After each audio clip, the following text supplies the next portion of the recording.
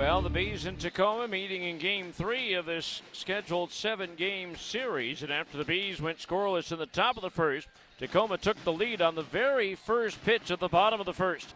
Is a fastball driven to deep right field. Forget about it. First pitch of the game, it's gone. High into the trees in right field. Second home run of the season for Donovan Walton, and it's 1-0 Tacoma.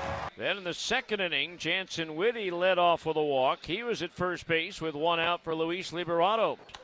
That's driven to deep left center field. Schebler going back, still going back, turns around, it rolls off the wall and bounces by him.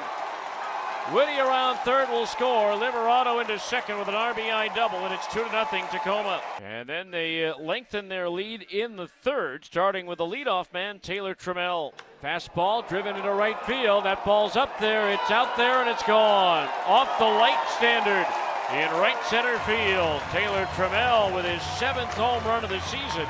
And now it's 3-0 Rainiers. And then the very next batter was Jose Marmolejos.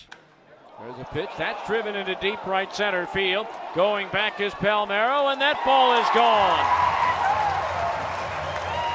Trammell and Marmolejos going back-to-back here in the third, and now it's 4-0 Rainiers. Fourth time that a Bees opponent has hit back-to-back home runs, first time by somebody other than Reno. Then the Rainiers would break it open with 4 runs in the fourth inning, an RBI single by Jake Hager, a 2-run double by Brian O'Keefe, and an RBI single by Jose Godoy. They would get one more in the fifth. Bees finally break through in the sixth. The leadoff homer by Brandon Marsh, his 3rd of the year. Bees would get another one in the 8th, a leadoff homer by Brandon Lund, his 7th of the season. Rainiers would get one back in the bottom of the 8th and win it by a final score of 10-2.